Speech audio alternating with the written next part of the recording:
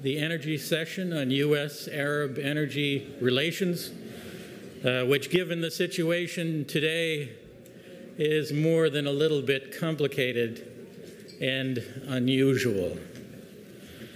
First off, my traveling buddy to Windsor Castle in March, Herman Franzen, head of the Energy Intelligence Group and former chief economist at the International Energy Agency.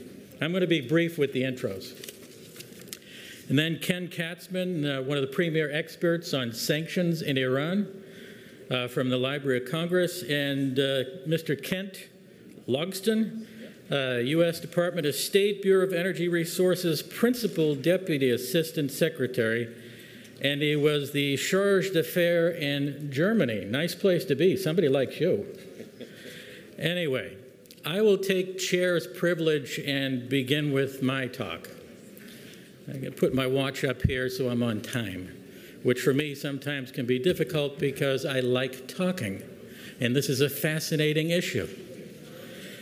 Okay, first of all, my opinions alone do not represent those of the United States government, the Department of Defense, National Defense University, or any other organization I might be part of. You probably realize through my speech that they certainly do not represent some people in the government. It is not morning in America. It is not morning in America. It is not springtime in the Arab world. However, energy could be seen as an enabler to move things forward between our two parts of the world and also within each part of our world. Energy development can add to human development in education, health, communications, transportation, water systems, security, and more. Energy is a source of betterment for people all over the world. Historically, it has added much to the people of the United States and the Arab world. For instance, consider the United States in 1860, before electricity was set up in even a small grid, then 1920, then 1950, and now. Energy has moved this country forward. Now consider Saudi Arabia in 1920, before the discovery of oil. The king of Saudi Arabia's treasury could have been fit into a camel bag, and his palace was a mud hut. Well, a rather large mud hut. Now consider the UAE of the 1950s compared to now. Consider Egypt in 1900 compared to now and how energy development has moved them forward. Now consider Syria. Now consider Yemen. Now consider Libya. So energy is not a panacea. These are essentially non-countries with no energy systems that are functioning properly for their people. Energy needs to be used equally and equitably. It also needs to be protected, and I'll be focusing on infrastructure. It needs to be developed in a way that focuses on the human development and human security of the people of these countries, not just for those at the top of the hill, which has often been the case, particularly with regard to energy revenues, which has been a cause for some instability. Energy systems is systems within systems, connected with other systems, nested in other systems. It is a far more complex set of infrastructure that often is greatly centralized, causing insecurity. Many know about the energy, water, food, land nexus, but there's much more, such as the energy, finance, communication, transport, government, national security nexus. I teach about energy and bring my students traveling around the world at National Defense University and teach also at Georgetown. And what I've seen over the last few years in the energy systems of the Middle East is a mixed bag, to say the least. Now think of militaries and first responders, hospitals and clinics without electricity. Now you're thinking Yemen, Syria, and parts of Libya. Without energy, where are a people to be, and where are they going? Energy security is a requirement for the economic security and even for the national security to be sustainable over the long run. And energy security is not just for oil, as so many of our partially educated politicians take us to task on. It's all about importing oil from the Saudis. And they keep on forgetting what people like me have been telling them for years. Our biggest source of oil is the Canadians, aside from us, the big bad Canadians. What a threat. And by the way, our deal with Saudi and oil has to do with the Motiva refinery in Texas that I take to my students regularly. Energy security includes oil, gas, electricity from many different fuels, water power, wind, nuclear, and so forth. And with regard to nuclear, I didn't put it in my speech, but there are 5 GOP senators trying to stop the U.S.-Saudi nuclear deal, if you haven't read that yet. My sense is this is probably floating above water barely from the beginning. Nuclear energy has certain insecurities attached to it and infrastructure attached to it that makes many people nervous. My guess is either the Koreans or the Chinese are going to get this one. So once again, the United States will hand big energy projects to the Chinese. The Chinese are toasting us in infrastructure worldwide. This is a great powers competition in energy as well, not just in politics and diplomacy. And the Chinese are pouring money, and they don't have the same restrictions our people have. And they're not doing this out of the goodness of their hearts, my friends from the Arab world. They will want something in return. As some of the people I spoke with yesterday, senior generals from various parts of the world, were telling me, we're worried about the Chinese investment in our countries. But every country needs solid, secure, viable, and protected infrastructure in order for the country to work. The Arab world and the United States may be distant geographically, but with regard to these sorts of threats, we are very close. Think about the threats, physical threats of terrorism to our energy infrastructure. The cyber threats to our energy infrastructure are severe.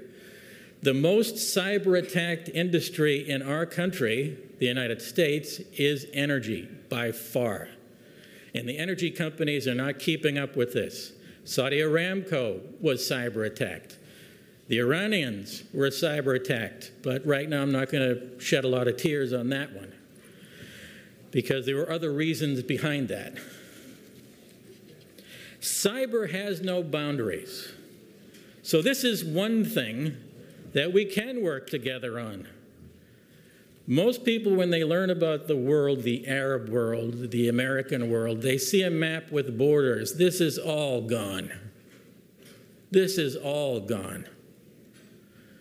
What's happening now is someone in a basement in Tehran or Pyongyang could attack anywhere in the world and be completely anonymous.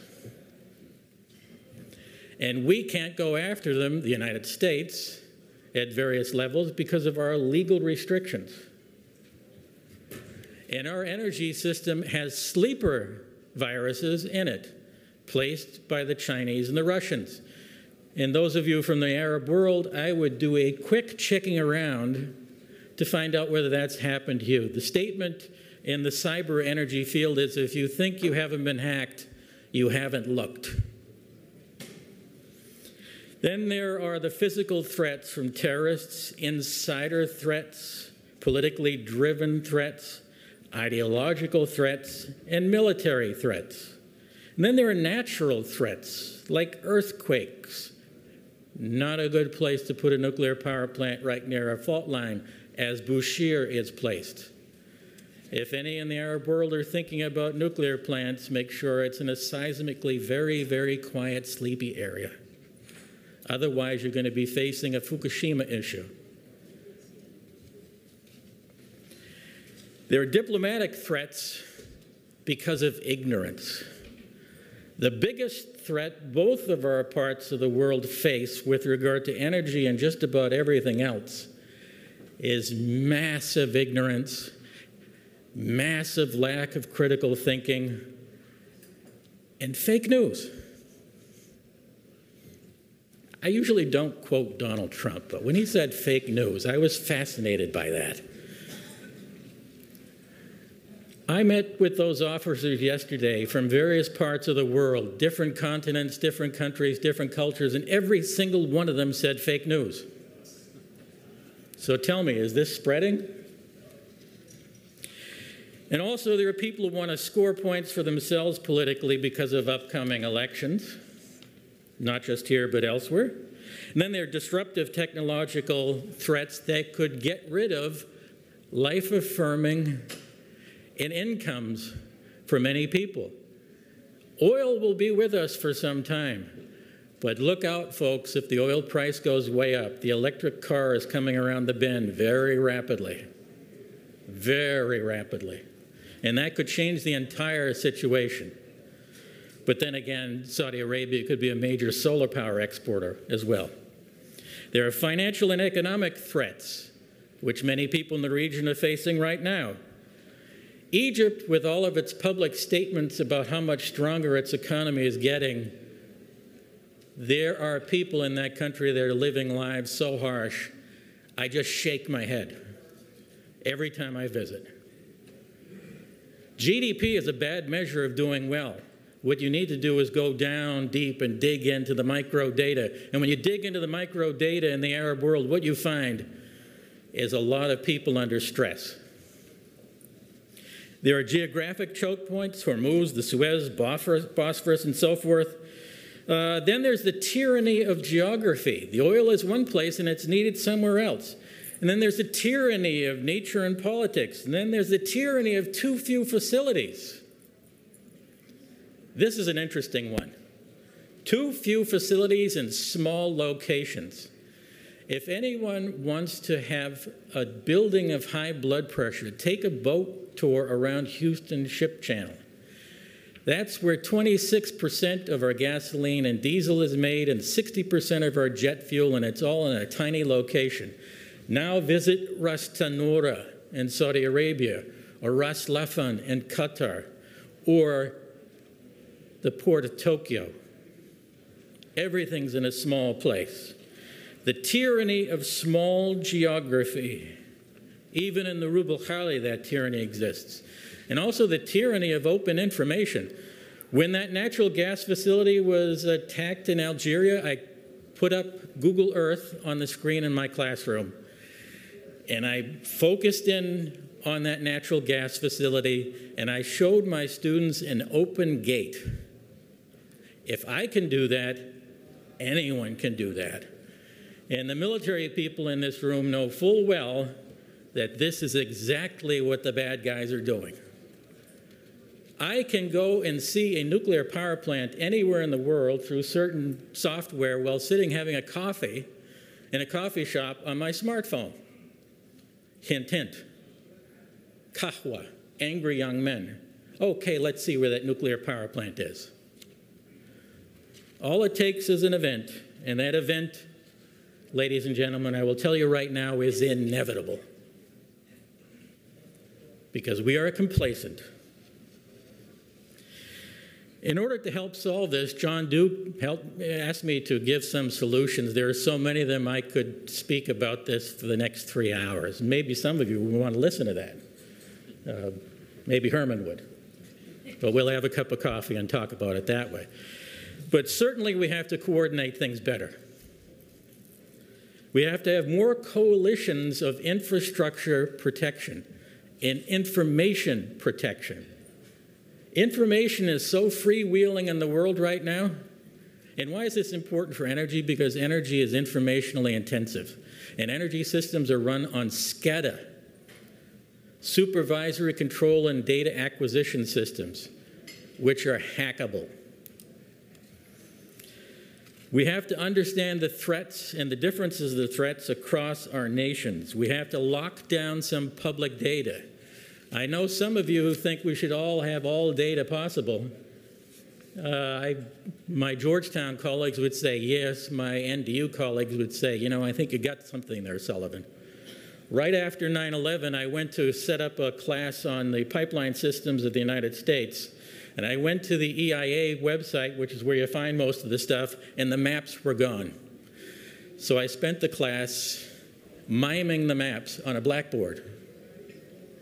And they're back up again. If you go to the EIA website, Google energy maps, and you will find every single facility in the United States. And I could do the same thing for just about every other country in the world. This is not good considering the fractious politics within our country and also across countries. Okay, I think I've met my time limit. I have a whole lot more to talk about. It's an interesting subject. My teaching on this has changed to the great powers competition, which is in power right now.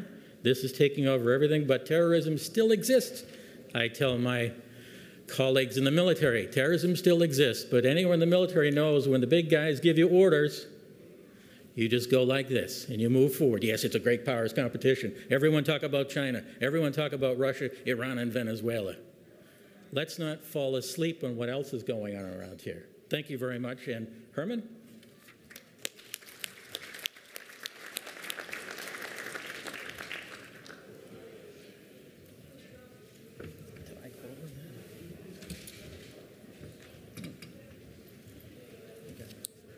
Thank you very much, Paul. I think I would like to have my slides on now. How do we do that? Ah, they are. It's done. These were some rather pessimistic observations. I will start with start out with somewhat more optimistic, and maybe I'll get down to where you are when I finish. It's a matter of time.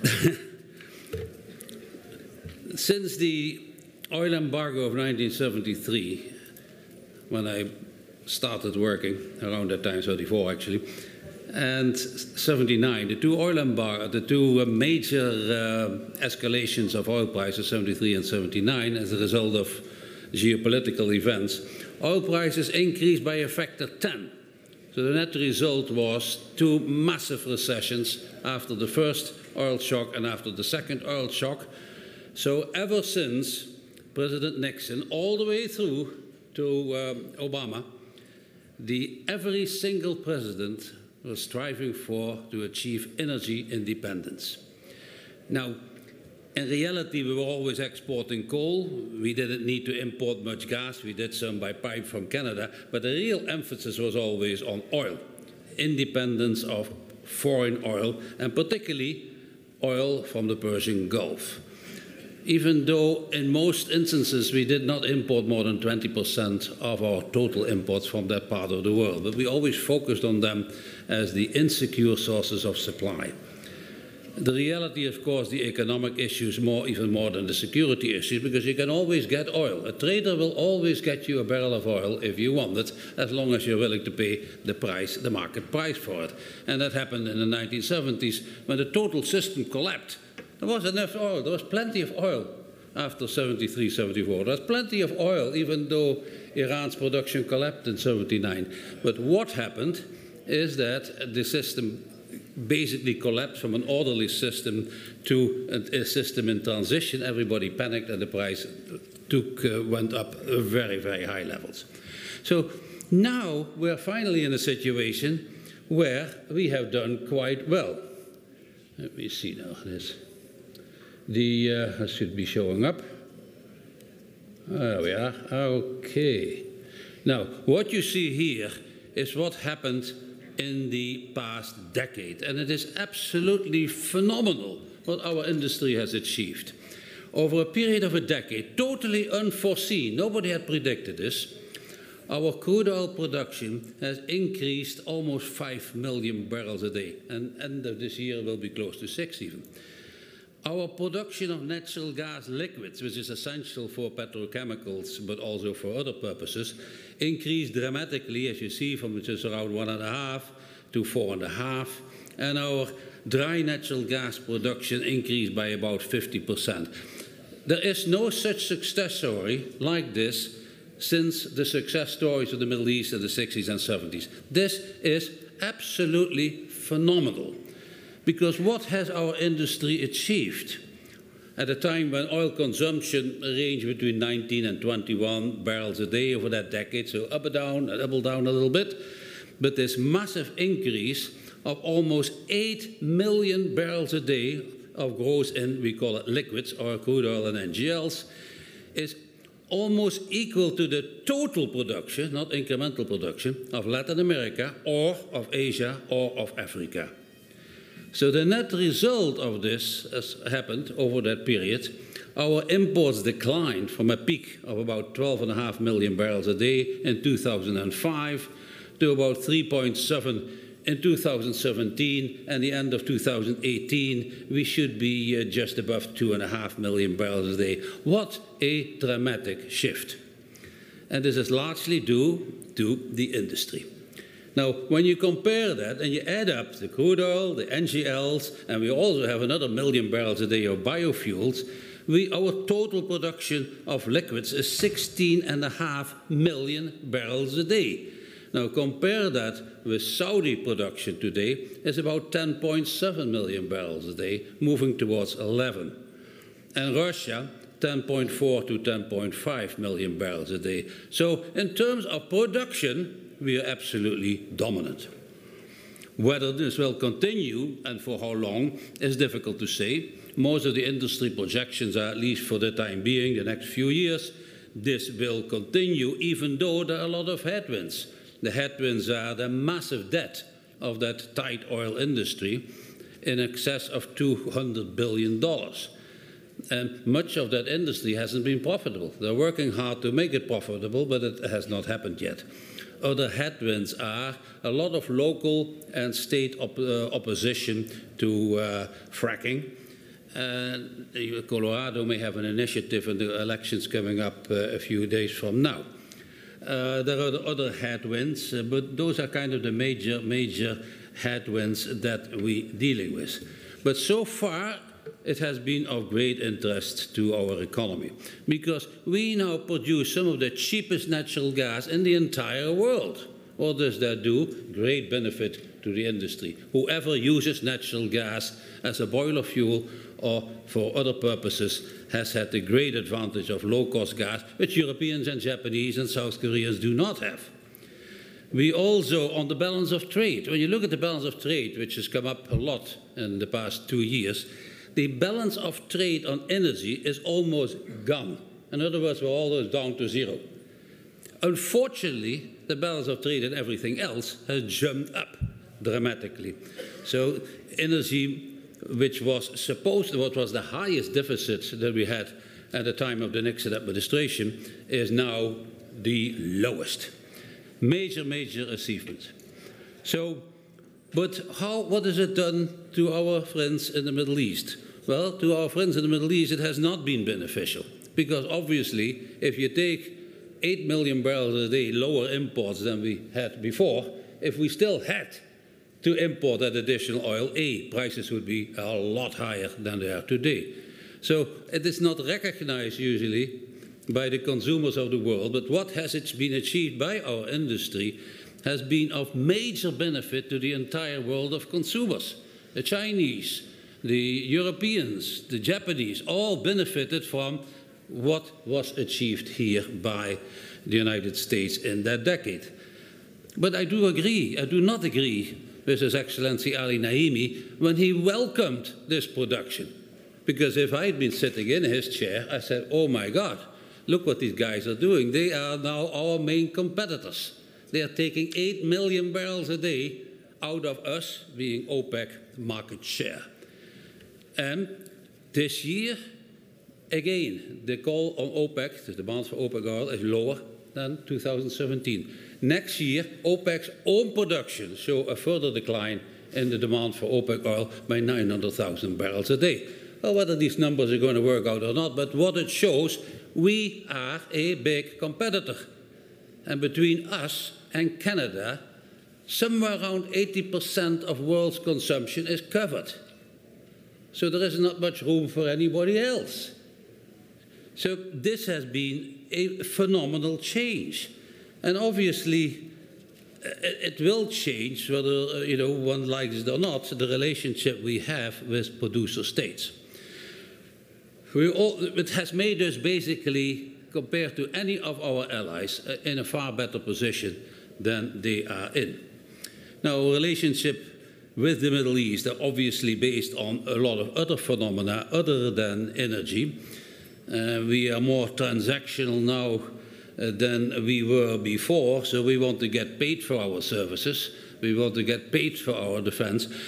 But it has actually been done in the past. The Gulf War was fully paid for by our allies. We had no net cost of the Gulf War in terms of money. The other thing is that we actually, somewhere around between a third and half in terms of value of our military exports are bought by these people in the Middle East. Do they need all that? Well, that's a question you may ask yourself. But they are making a major contribution to us in the form of importing massive volumes of very high and advanced weapons. So our presence in the Middle East is not just for oil, as it was in the past, for the security of ourselves, our allies, and for the global economy, but it was also because we have other interests in the region as well. Let me now end this by saying that the Middle East still controls about half of the world's conventional oil reserves and 43% of the natural gas reserve, much of it in Iran and in Qatar. It produces 1/3 of global oil production and controls practically all of the spare capacity. Spare capacity makes you an important player, because we don't have that. We are not a price maker, we are a price taker. Saudi and OPEC are price makers. They can cut production a little bit or raise production a little bit with the spare capacity they have. We cannot. So Europe and even more Asia remain very dependent on the steady flow of oil and gas from the region, and the world economy remains dependent on a stable Middle East, which should be kept away from rising influence of US competitors. Let me end then by paraphrasing Sir Halford John Mackinder by saying that whoever controls the oil reserves of the Middle East controls the global oil market, and whoever controls the global oil market is the dominant player in the global economy. Loss of this leadership would significantly weaken US leadership and strengthen our competitors and adversaries. Are there any recommendations that we were asked to say? Well, first of all, for our industry, keep on doing what you're doing. You're just doing fine. I agree with most of the conclusions that Paul had, so I will add all your recommendations to my recommendations. And we definitely, I would believe that our government should remain very strongly involved in the region, because the region is a key area, as I just quoted from Mackinder. And finally, for the Gulf countries, I think the proposals that are now pending for the Vision 2030 and similar ones elsewhere, if anything, should be speeded up, because the demand for jobs in the coming decade in the region are just astronomical, and very important that full attention is paid to them. Thank you very much.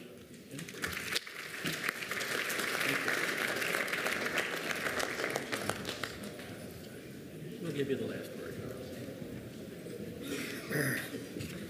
word. Thank you very much. I'd like to thank John Duke Anthony and the National Council for inviting me to speak again at the annual conference. I'd also like to thank them for scheduling my panel in the morning, since it's going to take me 5 hours to put my Halloween costume on later. I am in a CRS capacity today. Sometimes when I appear, I'm not. Today, I am.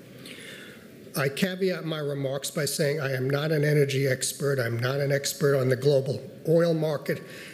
I hope I am, I think I am an expert on Iran, and I'm going to address Iran today in an energy context. Not the global oil market necessarily, but I will address Iran and particularly Iran sanctions, which I do think I do have some expertise to offer today.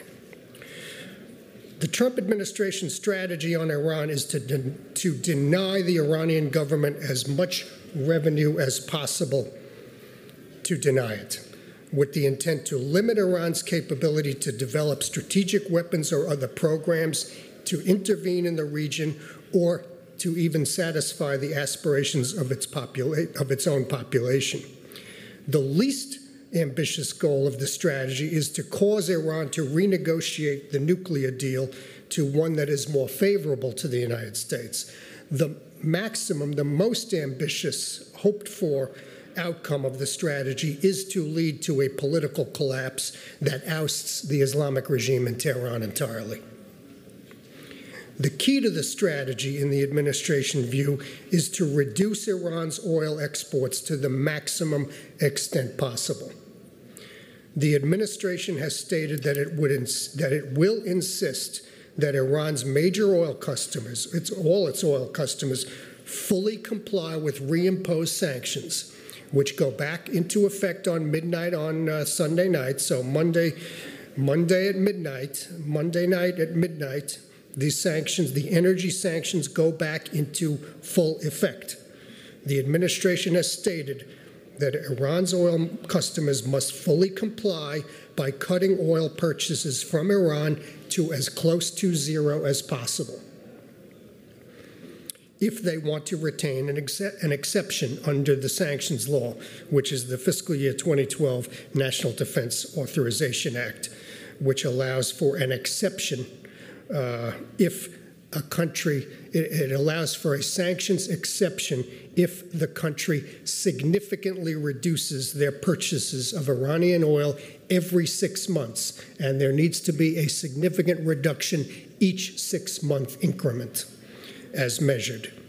The agreed definition of significant reduction is 18%. So each customer must reduce their purchases of Iranian oil 18% each sequential 6 months to retain this exception. More recently, after appeals from countries such as South Korea, which buys a great deal of Iranian condensate, not necessarily crude oil, but condensate in particular, and India, which has spent heavily to adapt its refineries to alternatives, the administration has modified its stance a little bit. U.S. officials now say they will evaluate requests for this exception on a case-by-case basis, and they say we will work with our partners with the goal, still the goal, of driving Iran's oil exports as close to zero as possible.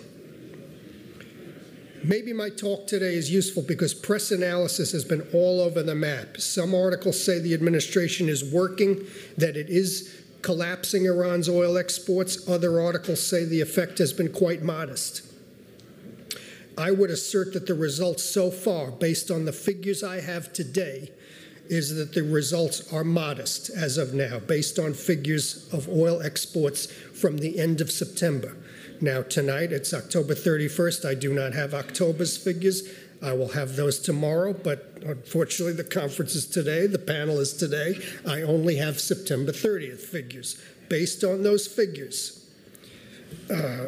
so the figures are prior to the effective date of the reimposed sanctions, which is next Monday, November 5. But the September figures, the end of September figures, already factor in purchase cuts. It's not like everybody's going to make their moves on Monday. They've already started to make their moves in terms of reducing oil imports from Iran. The figures I have as of end of September show that Iran's crude oil exports fell from about 2.45 million barrels a day when Mr. Trump announced the exit from the nuclear deal to about 1.6 million barrels per day at the end of September. That is about a one-third decrease, one-third, 34% or so. It is a substantial decrease, but Iran's exports as of the end of September are not even close to the administration's target, which was in the interim to get Iran down below 1 million barrels a day of exports.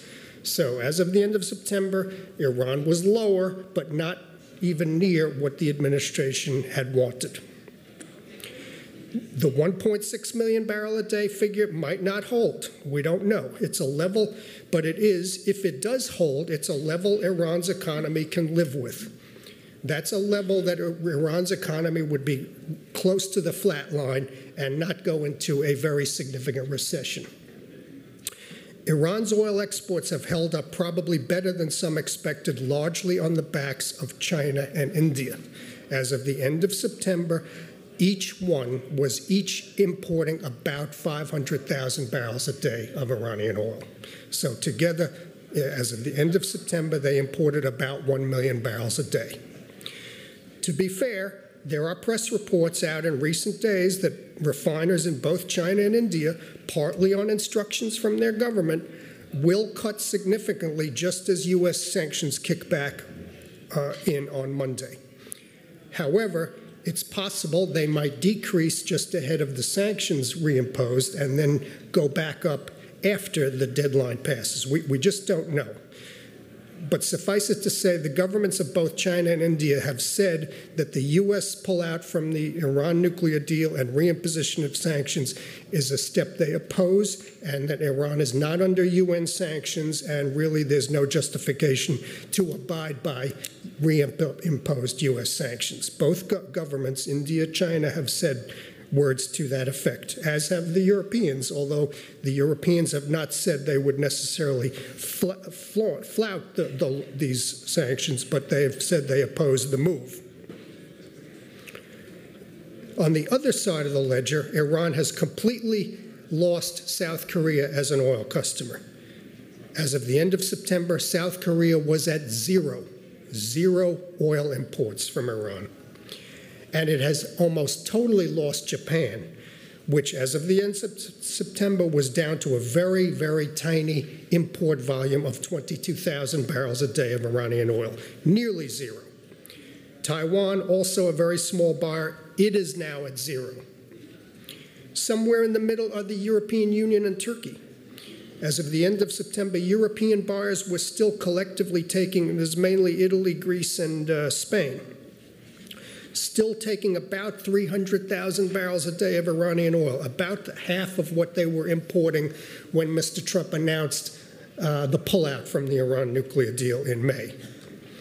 However, given the exposure of U.S. companies to the of EU companies to the U.S. market, this does signal that the fact that they are still importing 300,000 barrels a day does signal some degree of defiance of U.S. policy, or at least perhaps anticipation, however, that the administration will not take the confrontational step of actually imposing sanctions on any European companies.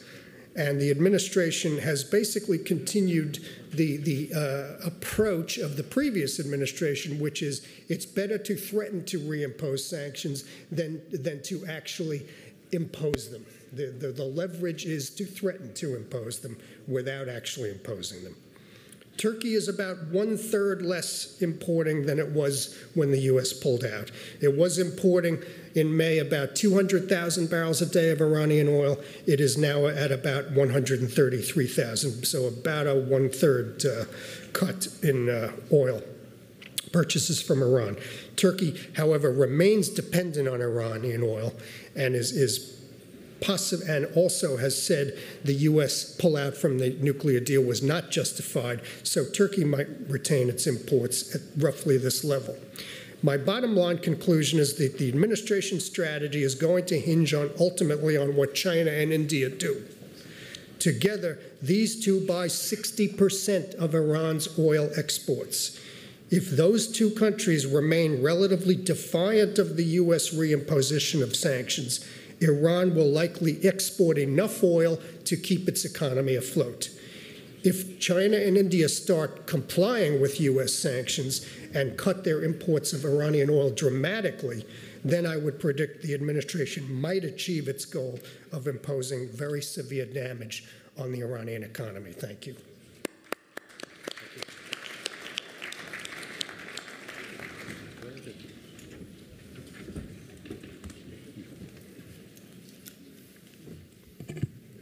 Thank you so much. It's great to be here. I'm going to broaden the topic again a little bit.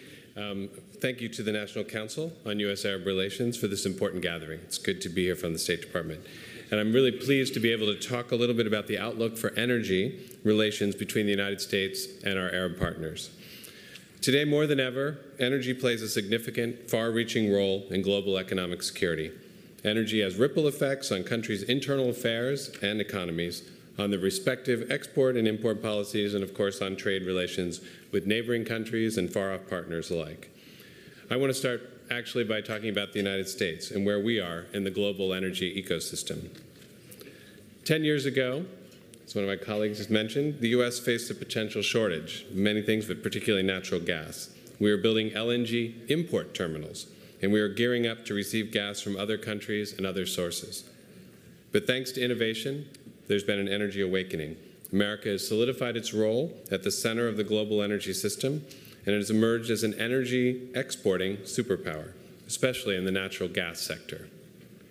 From energy scarcity to energy abundance, this amazing turnaround means a new day for the global energy economy. This boom has improved economic fortunes for countless Americans. The upstream oil and gas industry alone has created hundreds of thousands of jobs and brought previously unknown prosperity to communities in North Dakota, Ohio, Pennsylvania, really all across the United States. The wealth and opportunity that this awakening has brought to the U.S. has benefited us overseas as well. The transformation of the U.S. energy sector is a model for economic diplomacy, and it shows how other nations can generate greater prosperity, greater energy security, and by extension, greater national security. An ample supply of affordable, market-driven energy is essential to geopolitical stability. Across the world, political actors have leveraged energy scarcity for their own benefits. They've used energy as a political weapon, hindering global economic growth and sparking regional instability. The U.S. does not use energy as a coercive tool. We remain a reliable energy partner, and we're not going to, quote, shut off the gas when others need it. Our goal is to keep the markets open, transparent, and free of manipulation and political coercion. We're obviously equally committed to preventing malign actors, whether transnational terrorist organizations like ISIS or state sponsors of terrorism, such as Iran, from using oil revenues to finance violent, destructive, and destabilizing activities. As the President said last summer, he's firmly committed to open, fair, and competitive markets for global energy trade. And the U.S. believes that these open and truly global gas markets will drive economic growth across the world and provide energy and economic security for our allies and for our partners. The strength of the U.S. model is that we don't direct energy resources or investments for political purposes. We create the conditions to let the market work. And when the market works, then we believe we all win. The U.S. wants greater access to energy markets, fewer barriers to energy trade and development, and of course, stronger energy security, not just for ourselves, but for our allies and our partners all around the world. At home, the presidential executive order on promoting energy independence and economic growth, it opened and enhanced the market. Now it encourages domestic production, promotes exports, and streamlines regulatory processes across the entire energy sector. Here in the United States, we stay true to an all-of-the-above approach to our own energy security. That includes ensuring access to affordable, reliable energy, including cleaner use of fossil fuels. Unleashing our abundant energy resources, coal, natural gas, petroleum, renewables, improved energy efficiency, and nuclear power stimulates the economy and builds a foundation for future growth. In the Middle East, the U.S. is committed to helping Arab countries grow their economies to meet the needs of their growing populations and the drive toward higher living standards. Middle Eastern countries, of course, compete in the same global market, and that requires undertaking market-driven reforms, eliminating obstacles to upstream hydrocarbon development, and removing bottlenecks that limit trade in electricity, oil, gas, and of course other resources. In 2019, the U.S. will provide more than $2.8 billion in foreign assistance to Arab countries. And this assistance is really an investment in the well-being of both the Middle Eastern and American people, because helping partners ultimately leads to enhanced prosperity for all of us. In my bureau, the Bureau of Energy Resources at the Department of State, we have technical assistance programs that specifically try to help partners create legal and regulatory frameworks. These are helpful, we hope, to facilitate investment in energy infrastructure and liberalizing energy markets. Specifically, my bureau's programs are helping governments build the good governance and technical capacity they need to manage oil, gas, and mineral resources. We also engage in numerous technical bilateral exchanges with many of our partners. In addition to promoting market-based fossil fuel sectors in countries abroad, we also provide technical assistance in the renewable energy and energy efficiency sectors in order to increase access to affordable and reliable energy. In short, my bureau is trying to create solvent, reliable, and sustainable power sectors with trading partners and allies. And we believe the liberalized markets and open competition are crucial for countries to develop energy resources that will maximize their long-term value for their people. In the Middle East and North Africa, U.S. companies support sustainable avenues for economic growth. U.S. companies are offering skills training and local manufacturing commitments. An excellent example of this, the partnership between General Electric and Algeria. Building on a 2013 deal to provide Algeria with gas turbines and to increase power generation capacity by 70%, GE signed a services deal this year that's going to generate hundreds of long-term skilled jobs in Algeria. Overseas, in addition to promoting open markets, a key priority for the U.S. government, of course, energy security. The U.S. has long supported the energy security of our allies and our partners, and we see four key aspects to energy security: diversification of energy supplies by country of origin, path of delivery, and fuel types, including renewables, market liberalization and energy policy, cyber and physical security of critical energy infrastructure, and countering malign actors. Europe offers a good case in the importance of supply diversification. Russia, using its position as Europe's primary supplier of natural gas, they're able to exert influence on vulnerable countries, including by cutting off gas supplies. Investments in new energy infrastructure has enhanced Europe's energy markets, but there's a lot of work still left to be done. Adequate diversification could help take some of the geopolitics out of Europe's energy markets and help ensure adequate energy supplies for all of Europe's consumers. Energy diversification also supports sustainable growth. Access to global markets is essential to the energy security of Middle Eastern countries that are blessed with natural resources. Global markets and diversification are key to broadening those markets to include regional neighbors in Europe, Asia, and beyond. Diversification also allows countries to attract investment from as broad a market as possible. Foreign investment in countries with developed hydrocarbons, such as Iraq, the United Arab Emirates, and Kuwait, they can help maintain and enhance production levels. Middle Eastern producers have faced production challenges in recent years, like Libya and Egypt. They can use transparent resource management to attract more foreign investment. So I wanted to wrap up by mentioning one new initiative at the State Department. The President just announced an initiative called the Middle East Strategic Alliance, or we call it MESA, to strengthen the relationship between the U.S. and our Arab partners. MESA is going to help our partners achieve and maintain stability, security, and economic prosperity. The initiative focuses on three areas: political cooperation, security cooperation, and economic cooperation. And of course, energy plays a critical role. National security is obviously built upon political security. Political security is built upon economic security, and economic security, we think, is built upon energy security. The Bureau of Energy Resources at the State Department, in cooperation with the U.S. Department of Energy, is leading this effort to make energy cooperation the bedrock of cooperation throughout the region as part of this MESA initiative. Our discussions so far with our partners have focused on 5 areas: regional energy infrastructure integration, energy sector investment, structural reform, critical energy infrastructure protection and resilience, diversification of supply, and sustainable resource development and use. This initiative is attempting to increase jobs, lower the cost of energy production, and of course create the foundation for greater cooperation throughout the region.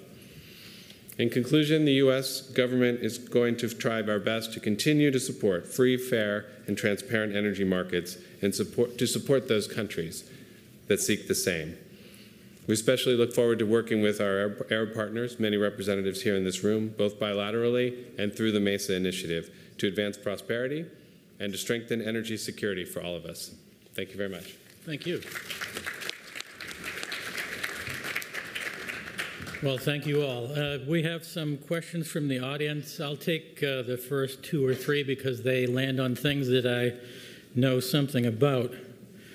The first question is a very difficult one, fraught politically, even emotionally. How best to manage the nuclear component of U.S.-Arab relations? Most of you probably don't know that one of my first jobs after my PhD was to work in a nuclear laboratory. So I know a little bit about the complexity of nuclear production and how it connects in with nuclear weapons. Many people don't know that there's a huge leap between nuclear production and the production of nuclear weapons, including geotelemetry and so forth and so forth. But I would say the best way to manage this is carefully and smartly, like my former student and old friend Yusuf Al-Ataiba did for the UAE. Setting up a 1-2-3 agreement with the United States. And that was a complicated moment for him and for us. But the politics of U.S.-Saudi relations now are very complicated because of recent events, which I will not get into, that everyone in this room knows about, and also long-term prejudices that still are inherent. Carefully and quietly, intellectually, and so forth. Keep the press out of this until the decisions are made. And I know that's difficult in this situation that we live in with information moving at 1,000,000 miles an hour. But as I said in my speech, I read this morning there are 5 GOP senators who said they will try to block the U.S.-Saudi Arabia nuclear initiative. And that will build and that will grow.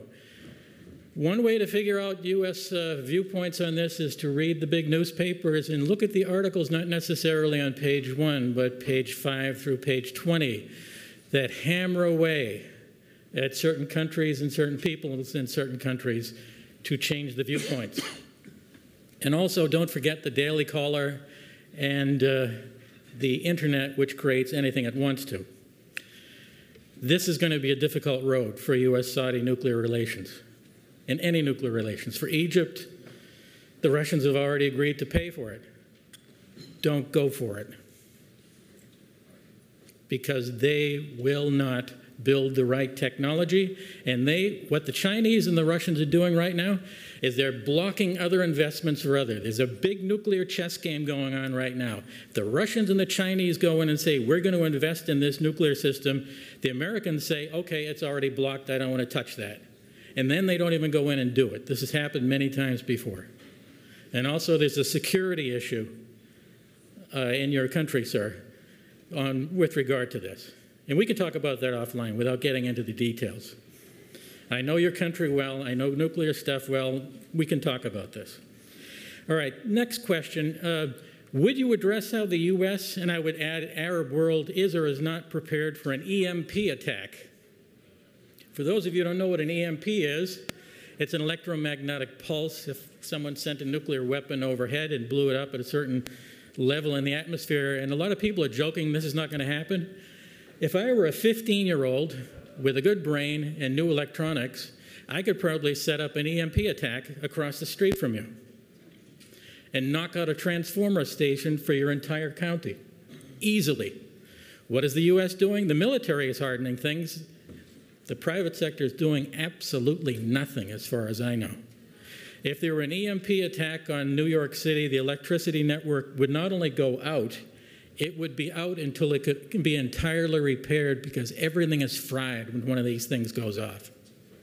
These are directed energy weapons, and this is something of the future. Then there was another question in that. Why don't we get to the others and give other people a chance to answer these questions? What efforts have Middle Eastern states made for renewable energy? Anyone?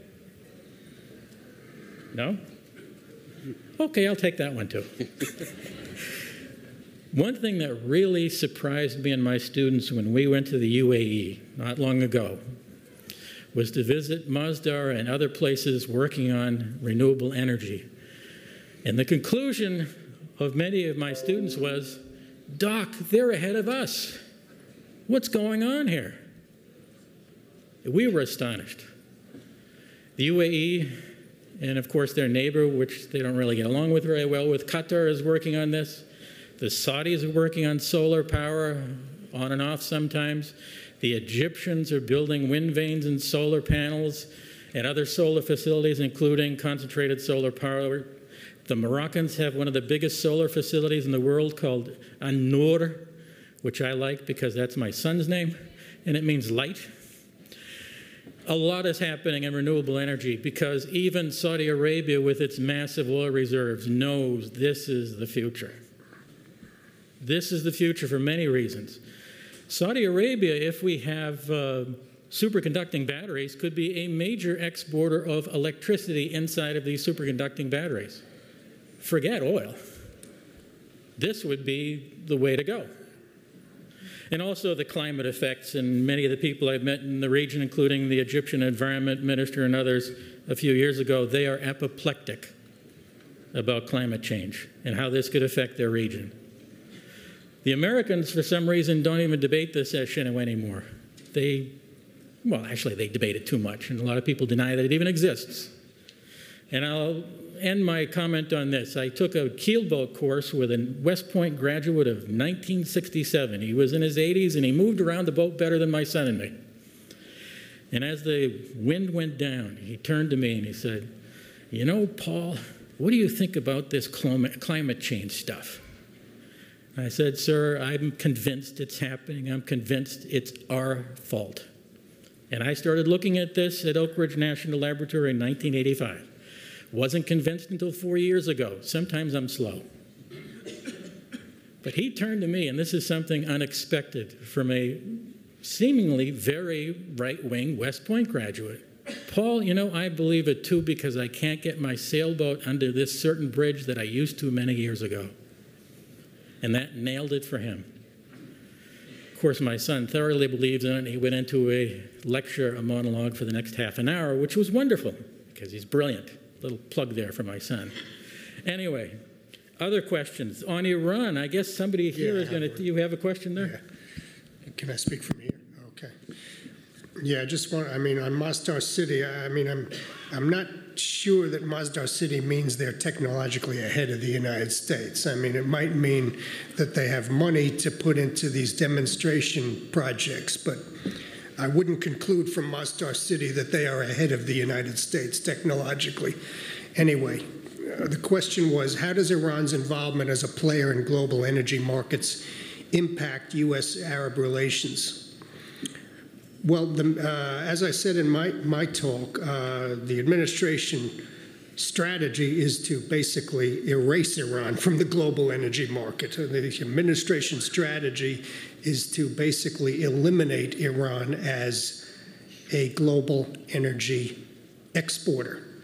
Now, as I also said in my talk, it has not gotten to that point and probably will not get to that point, but that is what the current administration would like to see. In that sense, U.S.-Arab relations are affected because the administration has sought to plan for the possibility that its strategy might succeed. Now, as I said, Iran was exporting almost 2.5 million barrels a day of crude oil when Mr. Trump pulled out of the Iran nuclear deal and reimposed U.S. sanctions. So that if the administration was assuming if their strategy works, you are removing 2.5 million barrels a day from the global supply. So the U.S. has engaged with Saudi Arabia, with other countries with spare capacity, UAE, others, to try to make sure that if indeed Iran's exports are reduced to that level, there will be enough supply put on the extra supply, put on the market so that prices do not escalate too much. So there has been some impact on U.S.-Arab relations, aside from the strategic impact, which is that the U.S., particularly and the Gulf states particularly agree with the administration's strategy of trying to basically crush Iran's economy to the maximum extent possible. Ken, I have another one for you, which I think all of us are thinking about this one to some extent or other. If sanctions against Iran could potentially bring about a collapse of the Islamic regime, who, if anyone, would be able to form a new government? The thinking on that is really all over the board. I think my reading of the administration's strategy is that if indeed the Islamic regime collapses, basically anything that would succeed it would be preferable to what is there now. Now, we can agree or disagree, but that is what the administration thinks. The scenarios are endless. You could get Revolutionary Guard commanders trying to come to power and reconstitute some sort of a, more right-wing, somewhat Islamist regime that keeps control. You could get student and intellectual activists who have been responsible for protests in the past coming back into the forefront. You could get exile group. Obviously, there's a fear among some that some of the exile groups could profit and try to return and form some sort of regime. The Mujahideen-e-Khalq is widely mentioned, although I don't think that they're in any sense popular enough to constitute a functioning government in a post-Islamic regime. But the essence of the question is, my analysis is that the administration, as I said, the maximum goal of the policy, if the policy really succeeds as it's hoped, would be the collapse of the Islamic regime, yes. Well, that's dicey. Herman, I think this is probably one for you. How have fluctuations in oil prices over time impacted GCC domestic infrastructure and foreign investment initiatives? Could you repeat it? How have fluctuations in oil prices over time impacted GCC domestic infrastructure and foreign investment initiatives? I assume that's related to the oil. Yeah, energy probably is, and other, not just oil, yeah. Well, I think not all that much, because there hasn't been much need for expansion in recent years. Initially, before the U.S. energy renaissance, I would call it, started, the perception was that gradually but steadily the demand for OPEC and therefore for Arab oil would increase. That hasn't happened. We can now look at the demand of OPEC oil going back 10, 20 years. It's kind of almost stuck at the same level, around 30 million barrels a day. I remember as late as 1989, at the end of an OPEC meeting, 2 ministers were accused of having overproduced. It was the Emirates, Mana al-Taiba, and Kuwait, that was Ali Khalifa. And I remember still, what I remember is not what they said about the so-called cheating, but they said, don't worry about it. As from next year, going into the 90s, all of the oil outside of OPEC will begin to come down, and the demand for OPEC oil will go up dramatically. Now we are in 2018. The demand for OPEC oil is still around 30 million barrels a day. Mohammed Barkindo told me that their latest projections for next year is down another 900,000 barrels a day. How that's divided up is another matter. But therefore, there was really no need to add much infrastructure over and above. The need is to maintain the current capacity, which is adequate for the time being. The real issue right now is gas. The gas is the real problem, because for some reason all the gas is located in the Middle East, in Iran, and in Qatar. For other countries do not have the massive accumulations of conventional gas. I think now what is an interesting development, what BP has done in Oman, where they found deep gas. And deep gas that can be produced, according to my Shell friends, at less than $5 per million cubic feet, which is a very good price compared to if you wanted to import LNG. So this may be a new development, and we may see that happening elsewhere. And I think this question might be for you, Mr. Logsdon. How might the U.S. work with Arab countries to develop renewable energy projects? And by the way, I didn't say that the UAE was ahead of us. I said my students said they were ahead of us. It's a different thing than what you said. And this is State Department all over it. State Department all over it, thank you. Obviously, renewables is part of any good energy mix. For diversification, we think it's very important. The driver, of course, in renewables is the private sector. What we try to do, in particular at the Bureau of Energy Resources, as I mentioned, is work on the right kind of framework, the regulatory framework in countries to encourage private investment and private investors to come in. So I think that will continue to be the focus from the State Department's angle on renewables. Okay, there's another question here which I found very curious. If the sanctions kick in for Iran, what will Oman do? Well, I don't, yeah, okay, yeah. So the sanctions could potentially, some sanctions could affect Oman. There is a joint venture that Oman and Iran have. Iran is a big investor in the Al Duqm port project. Some of the sanctions do touch and specifically name port operations, port shipping insurance as sanctionable activity. So there could be an effect, certainly. But, you know, the sanctions do not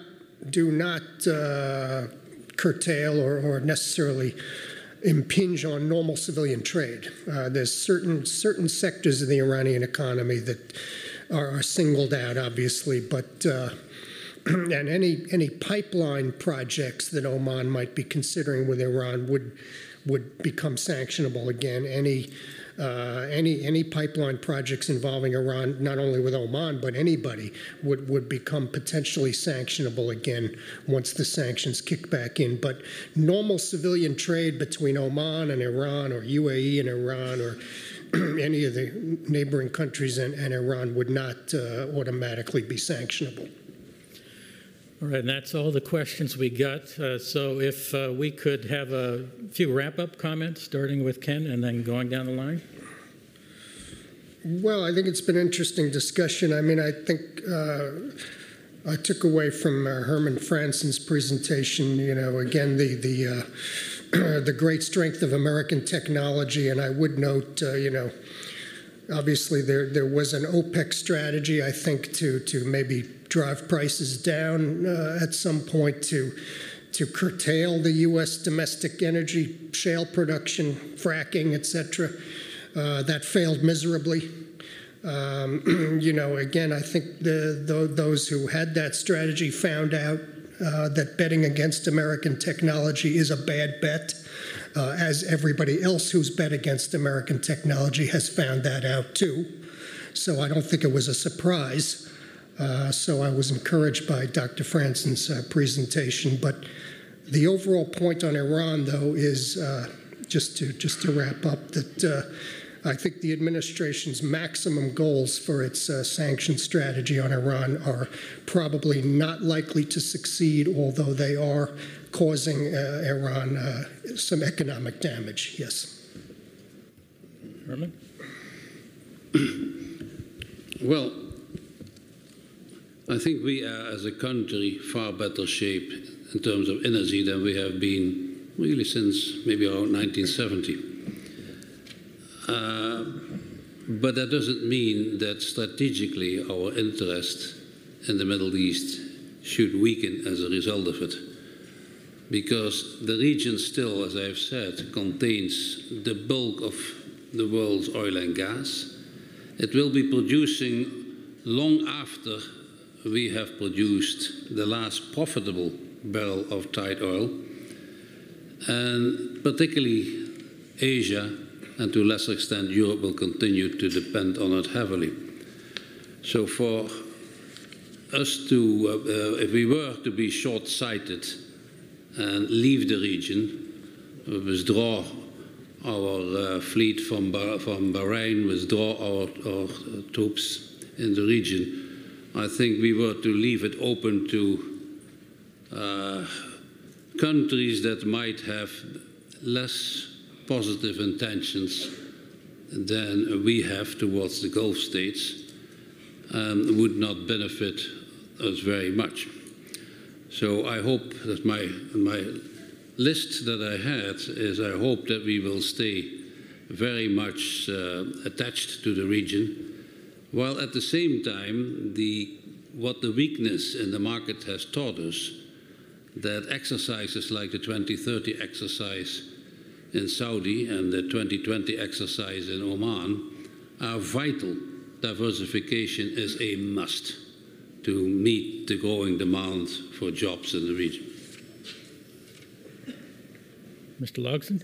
I can't help but echo Dr. Franson's comments on how important the region is and will remain that way for the United States. Obviously very excited about our MESA initiative and hope that is going to bear fruit as we continue to work with so many countries together. But energy continues to be, of course, a bedrock of a lot of the cooperation and the future of the U.S. relationship with the region. So no change there. Thanks. Well, I suppose my wrap-up is related to what I was talking about. Beware of Russians and Chinese bearing gifts, because you will pay a heavy price. We may be heading toward more insularity, but U.S. corporations are not. There's a grand competition out there, and we're still very good at what we do. Thank you.